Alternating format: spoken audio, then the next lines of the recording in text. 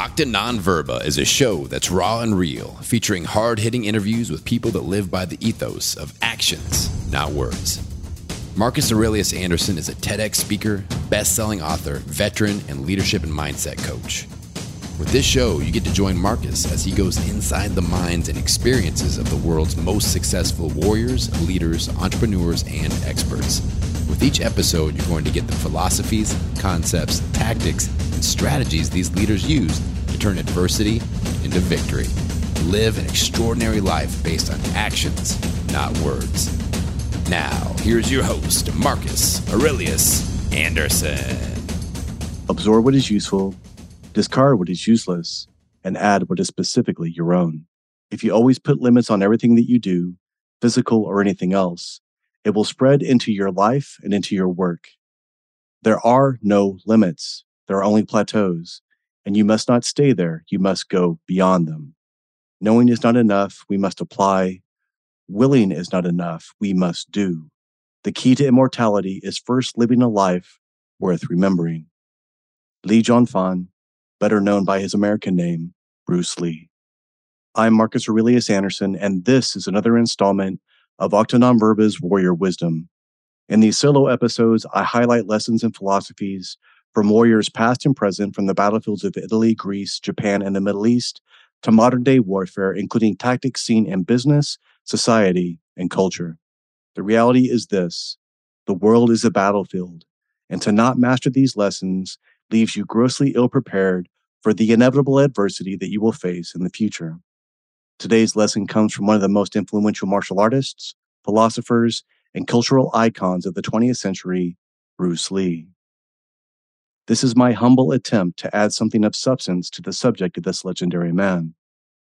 The martial art that Bruce Lee created is called Jeet Kune Do, which means, in Cantonese, the way of the intercepting fist. And I have been studying this martial art since 1994, and I still practice it to this day. I touch on this fact in my book, The Gift of Adversity, and I also quote Bruce Lee in my TEDx talk, The Gift of Adversity. After reading and studying his writings, practicing his art, meeting his wife, Linda, and daughter, Shannon, learning directly from some of Bruce's original students, including his protege, Guru Dana, and applying Bruce Lee's philosophy for almost 3 decades, these are some of the most profound and overlooked lessons from the martial art, philosophy, and life of Bruce Lee. To be able to accomplish what Bruce Lee did is incredible. When you consider that Bruce Lee did all of these things in the short 32 years that he was on this planet, is staggering. And as always, to better understand how he achieved these accomplishments, we first need to better understand the man. Bruce Lee was born in the United States in 1940. His father was a famous Cantonese opera singer from Hong Kong.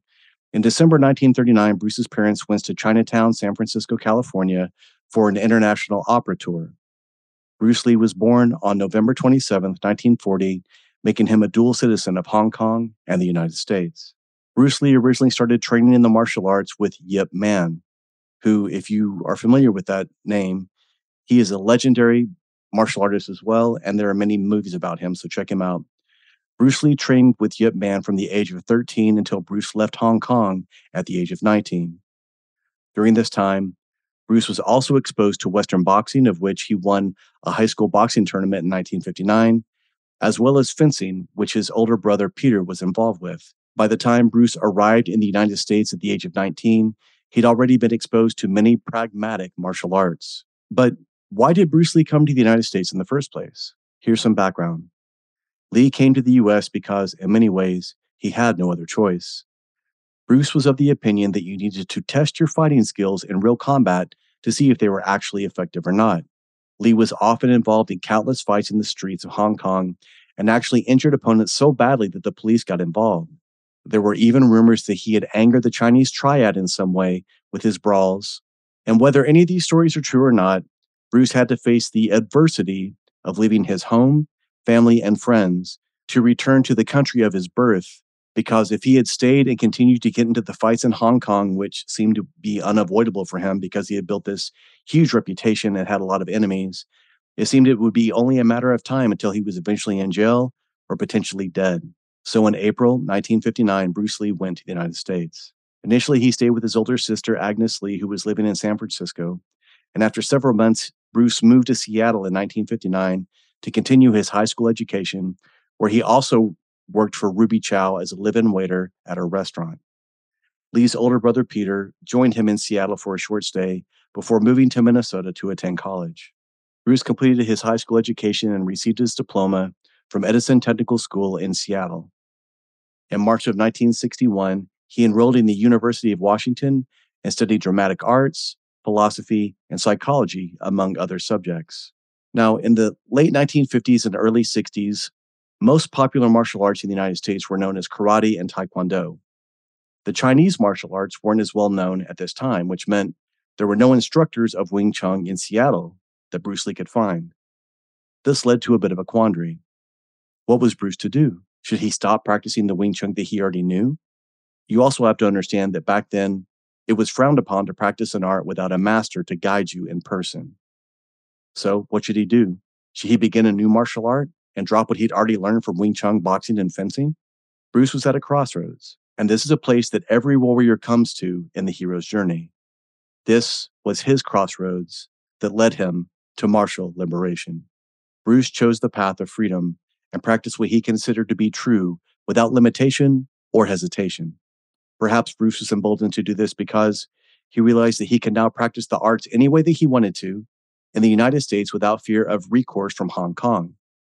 That's when he started to do the unthinkable. In the US in the late 50s and early 60s, race was still very much an issue. Many Chinese martial artists at the time did not want non-Chinese to learn their art. But Bruce Lee didn't care about that.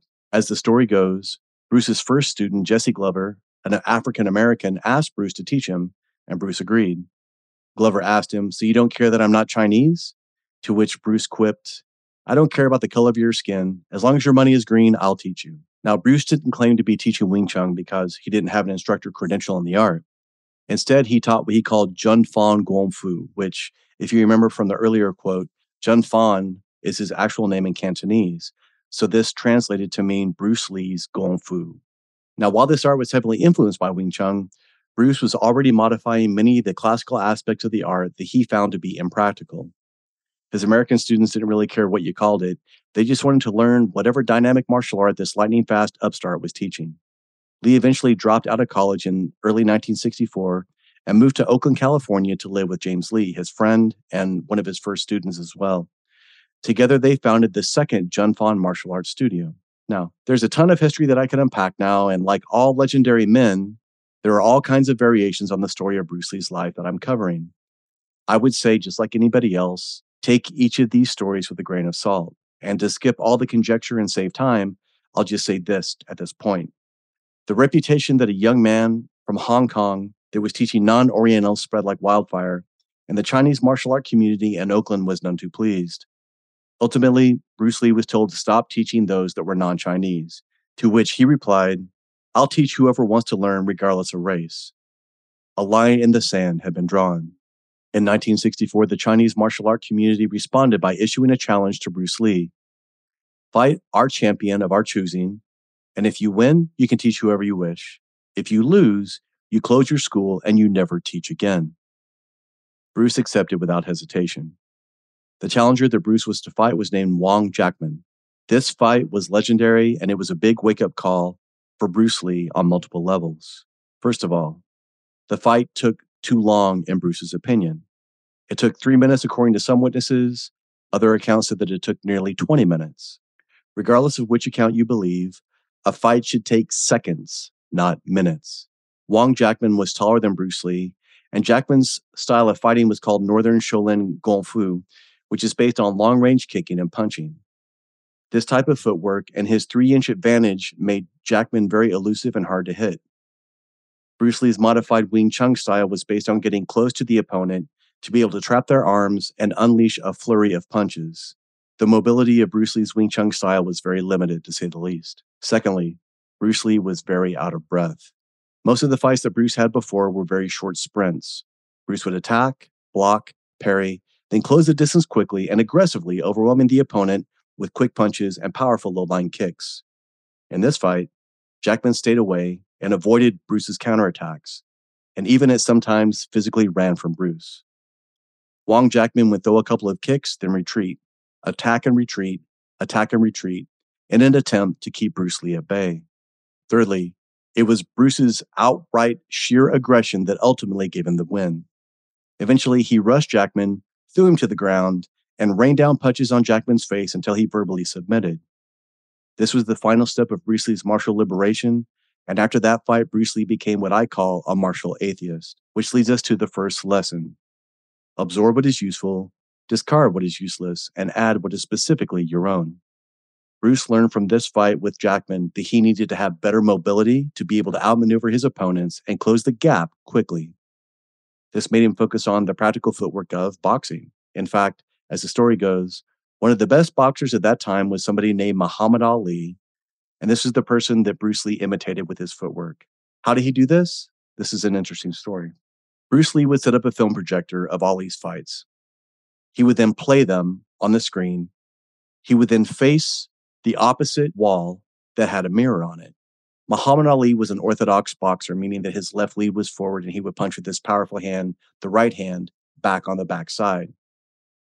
As a southpaw, which is what Bruce Lee was, that means that he had to have his right side forward. So when Bruce Lee would watch the fight in the mirror, Muhammad Ali was automatically turned into a southpaw. This allowed Bruce Lee to imitate him per movement, punch for punch, step for step. Bruce Lee fought as a southpaw, and this idea came from Wing Chun, but it can also be seen in fencing as well as a lot of Filipino martial arts. Bruce Lee's idea is that he wanted his strong side between himself and the enemy. An example of how Bruce would do this would be that he would throw an attack with his longest weapon, in this case, a side kick, and he would hit the first target that he could come to, which is often his opponent's knee. Secondly, Bruce knew that he needed to work on his overall conditioning, not simply cardio. Again, he employed training techniques from boxing, namely jogging, shadow boxing, and jumping rope, for rounds to build the cardio that was needed. But he also began a weight training regimen that added 20 pounds of muscle to his lean frame. This made his punches and kicks even more devastating. One of Bruce's students, Hollywood superstar James Coburn, said, Bruce Lee hit like a heavyweight even though he never weighed more than 140 pounds.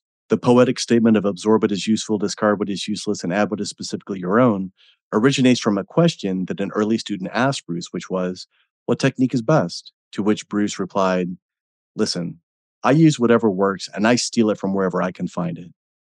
And while there was a collective laugh at this candid answer, this shows the martial atheist mentality that I alluded to earlier. Bruce Lee did not care how he won. He only cared that he won. And when you're able to accept that truth, it helps us remove the blinders and artificial notions that others cling to when it comes to combat, business, and leadership. Let go of style, let go of dogma, let go of what you've been told you were supposed to do. Only pursue the truth regarding what it is that you're working for when it comes to achieving your goal. Also understand that what works for others may not work for you, and what works for you may not work for others, at least at this point in their path. Now, Bruce Lee's idea of combining martial arts wasn't unique. Many styles throughout the ages have borrowed from one another in some way, shape, or form, whether they like to admit it or not. But the very first martial art that Bruce Lee studied, Wing Chun, was one of the first recorded mixed martial arts. It is said to have been created by a female nun named Wing Chun, whose name means beautiful springtime. She combined the most effective styles of Kung Fu to create an effective and efficient form of self-defense to teach the Shaolin monks in the temples who didn't have the luxury of studying a lifetime of martial arts to be able to defend themselves against bandits. Martial arts are very much like religions, and they often don't blend well. If you practice a martial art, say martial art X, and you wanted to learn martial art Y, many schools and styles would look down upon that. Even those that practice the same martial art, the instructors are not usually happy when students go to different schools, hopping around trying to take little pieces from everybody. This is frowned upon even today. The second lesson that Bruce Lee teaches us is this: knowing is not enough, we must apply. Willing is not enough, we must do. This is right in line with acta non verba, actions not words. Bruce Lee was heavily influenced by the Taoist and Zen philosophies, which is obvious when we look at his teaching, his actions, and his writings. Bruce Lee was more concerned about overarching concepts and truths than specific techniques, and here's why. When martial artists debate style versus style or even technique versus technique, it's usually just a battle of semantics, and it's actually a huge waste of time. There's actually a joke that illustrates this.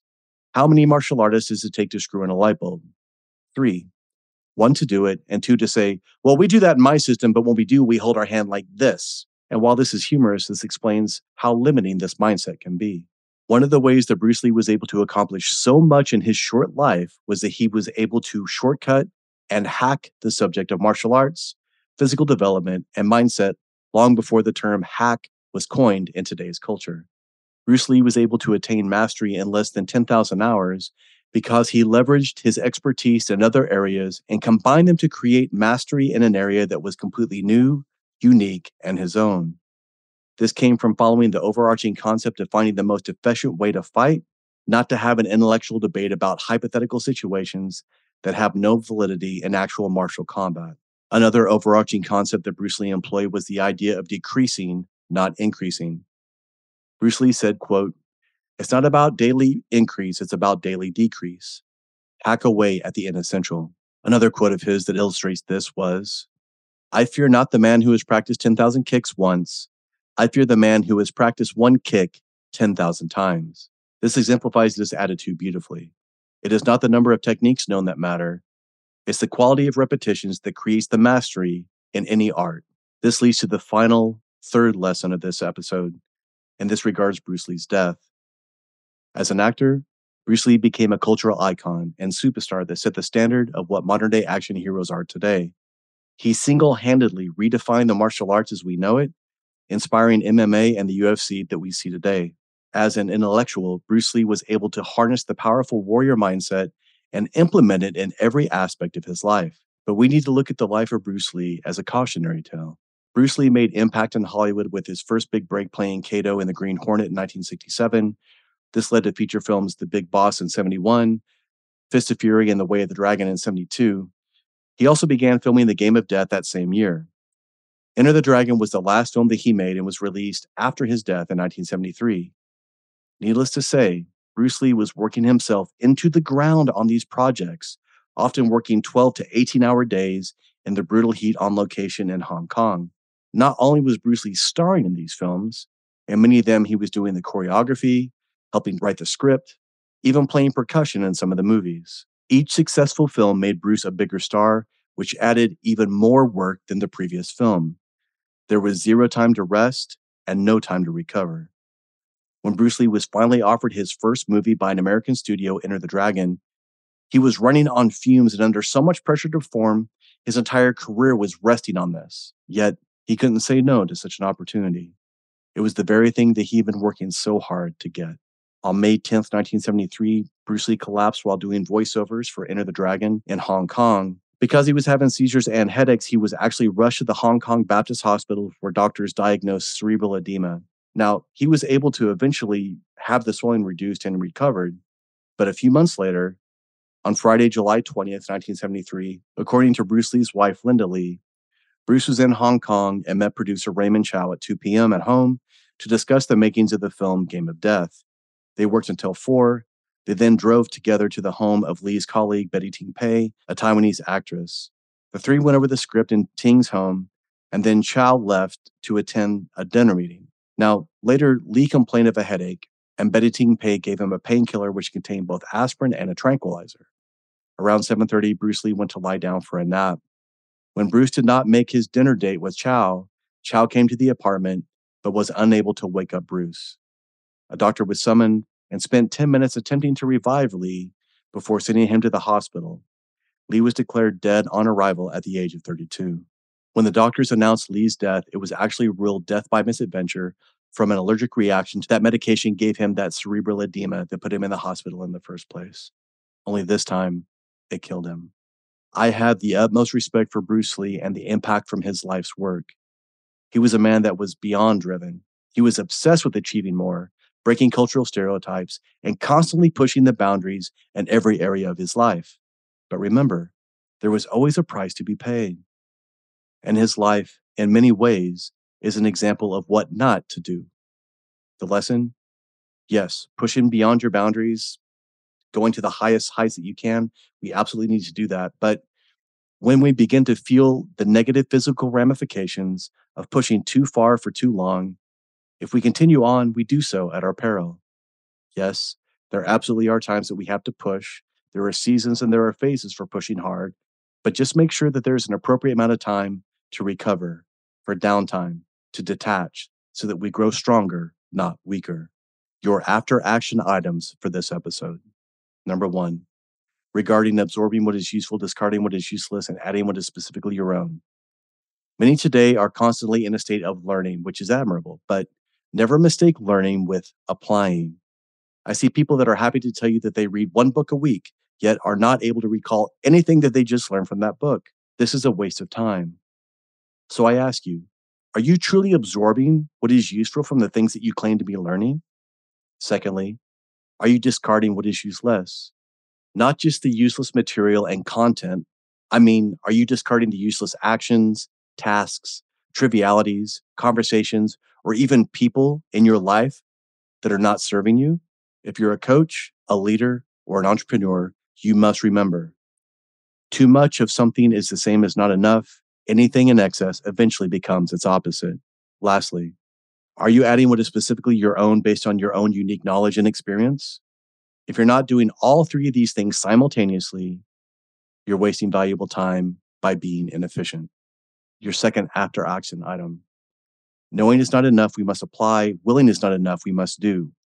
My question regarding this is simple. Are you applying? Are you doing the work? No, really, are you? Could you be doing it better? Are you doing the reps? Are you paying attention and staying present? Are you trying your best to be better than you were the day, the hour, the moment before?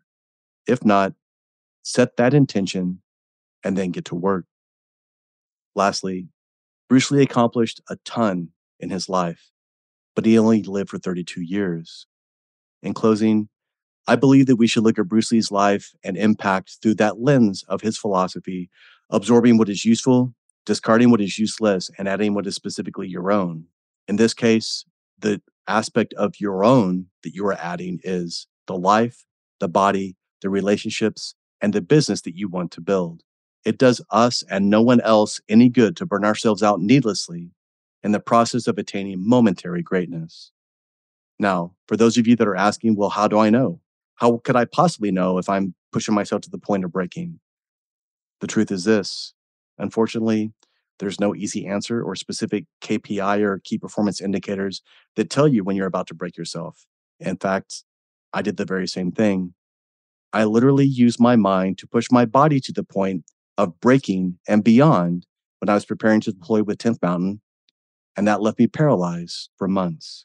However, I can tell you this. If you can stay in tune with yourself and remain present when you're experiencing adversity, you'll come to the point when you're able to tell when you're no longer able to go on and when you're simply being mentally weak and stopping well before necessary. How do we learn this? By pushing ourselves as hard as we can in every area more and more often. This is why adversity is a gift. It gives us the ability to understand when we're actually about to break and when we're actually about to break through. Thus, endeth the lesson. My goal in these Warrior Wisdom episodes is to give you the best quality material that I can create. That means that when I tackle subjects creating lessons around warriors like Miyamoto Musashi, the author Robert Greene, or in this case, Bruce Lee, they are not necessarily short episodes. But in order to do these men justice, I'm not going to shortchange them in any way. I want to give them the respect that they deserve. And frankly, this episode about Bruce Lee only scratches the surface of this legendary man. I had to cut out tons of material so this didn't turn into a 10-episode series. As always, I recommend listening to this episode multiple times and taking notes each time to better understand the lessons and put them into play.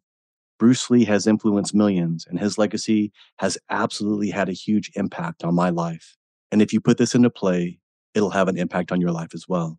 Some other guests from Octanon Verba that were directly influenced by Bruce Lee include Tony Blauer, who's a renowned fear expert and martial artist. He was inspired to learn the martial arts after watching Bruce Lee in film, but he also became close friends with Bruce Lee's late son, Brandon Lee. Another Octanon Verba guest, Daniele Bolelli, the podcaster for Drunken Taoist and History on Fire. He's written multiple times about Bruce Lee's influence on him, and he has an incredible 2-part episode on Bruce Lee on History on Fire. I highly recommend you check it out. Sifu Dan Anderson, who's an instructor under Bruce Lee's protege, Guru Dan Inosanto, has been heavily influenced by Bruce Lee. He was a great guest as well. Talked a lot about adversity and how the martial arts helped him overcome it. The man of war himself, Rafa Conde, mentioned Bruce Lee multiple times in our interview, and Brazilian Jiu-Jitsu black belt world champion and peak performance coach Emily Kwok and I talked about Bruce Lee in our interview recently as well. If this episode was insightful for you, please subscribe, leave a review wherever you listen to podcasts, and share this on social media and with anybody that you know that needs to hear this powerful material. Also follow me on Instagram, LinkedIn, Twitter, and Facebook. There's a new Instagram for Octa Non-Verba Movement. To subscribe to that as well. Also go to MarcusAureliusAnderson.com to join the Octa Non-Verba Inner Circle to get exclusive content and information about my upcoming book, Octa Non-Verba Apparel, and more. Until next time, live a life of actions and not words. Live a life of Octa Non-Verba. Thank you for listening to this episode of Octa Non-Verba. If this message resonates with you, please share it out with others on social media.